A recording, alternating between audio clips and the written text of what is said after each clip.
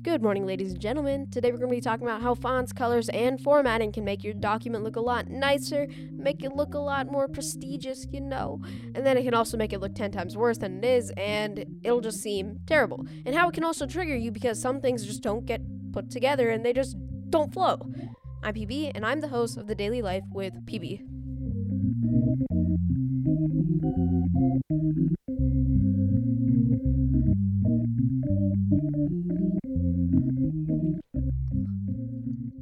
So as you know, I do graphic design, and when you do graphic design, you always have to format a ton of things if you're doing something with text.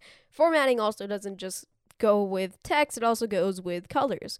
Sometimes if I have to do a background color and I have to do text, it's kind of confusing because, you have to get something that matches, and it can't be just something that you like, it has to be something that everyone else likes. Like, you can't have bright yellow text over a light blue background. Like, I know the whole thing is, some people actually made a whole article or something about how formatting is supposed to go this way or that way, and it's weird stuff. I'll go read it later after this, but I just wanted to say, formatting isn't that easy, and some people just, like when we were younger, I remember, when I was younger, I remember that I had to do something on a Google Doc, and I had to write like a paper or something, and I had a yellow font, like a super bright yellow font, and you could barely read it over the white background.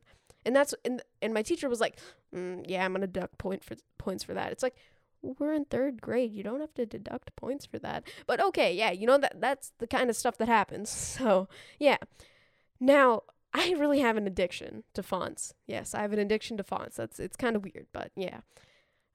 I always love to customize these fonts. I always love to customize them in the sense change them this way or something.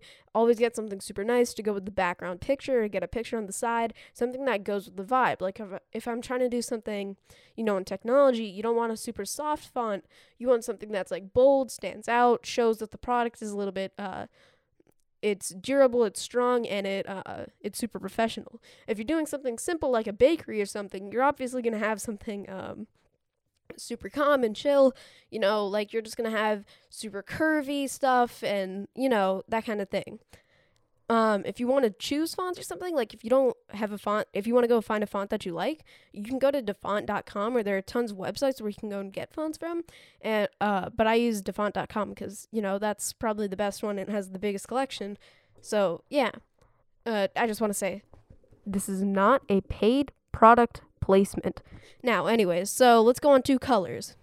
Colors is let's see. It's confusing. As I said before, people go ahead and, I don't know how to explain this because it's just such a weird thing. Some colors just don't match with others. You can't put one color next to another color because it just doesn't work. It's like magnets. You can't get north and north. You have to get north and south, or south and north, because, that's the way that it is. So that's kind of the same thing with colors.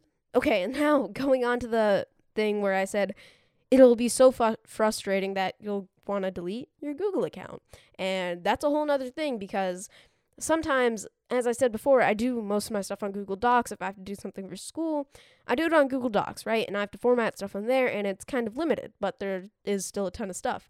So when I have to choose the stuff, I'm just going to let my rage out here. There's not enough to customize and make it look nice. Yes, very simple. And I know for a fact that a lot of people are going to disagree with that because, Google Docs it has a lot more than you would think. But in my case, I do graphic design, so my bar is set 20 feet up, and the bar for Google Docs is 5 feet up. So it's kind of different for me, it's weird, but that's kind of my thing. And because I did it on Google Docs now, oh my gosh, it would trigger me to the point I would want to delete my Google account. I'm I can't do this anymore. What? You don't give me enough customization. I'm going to delete my Google account. And you know what? It was kind of an overstatement, but that's kind of the rage that I got from it. So, yeah. I think that's going to end the podcast for today. It was a weird podcast. I tried to get out some content. Sorry I didn't post yesterday. I was actually going to have a person on the podcast yesterday. So next podcast or 2 more after this, you're going to see somebody on the podcast. You know, our first guest. Whoa, yeah. I'm going to insert some audio effects here, like some clapping, you know. Yeah, I got to do this, so 1 second. Okay, yeah, you guys like that clapping? Yay. Okay, so yeah, that's going to be the end of the podcast. Thanks for listening, guys. I hope you look forward to the next one because, you know, we're going to get some people down here. It's going to be fun. All right, bye. Also, one thing, I'm going to start sticking to, like, the same intro and outro music from now on. So, yeah, it's going to be, for the intro, it's probably going to be that jazz song that I had initially, or I may change it.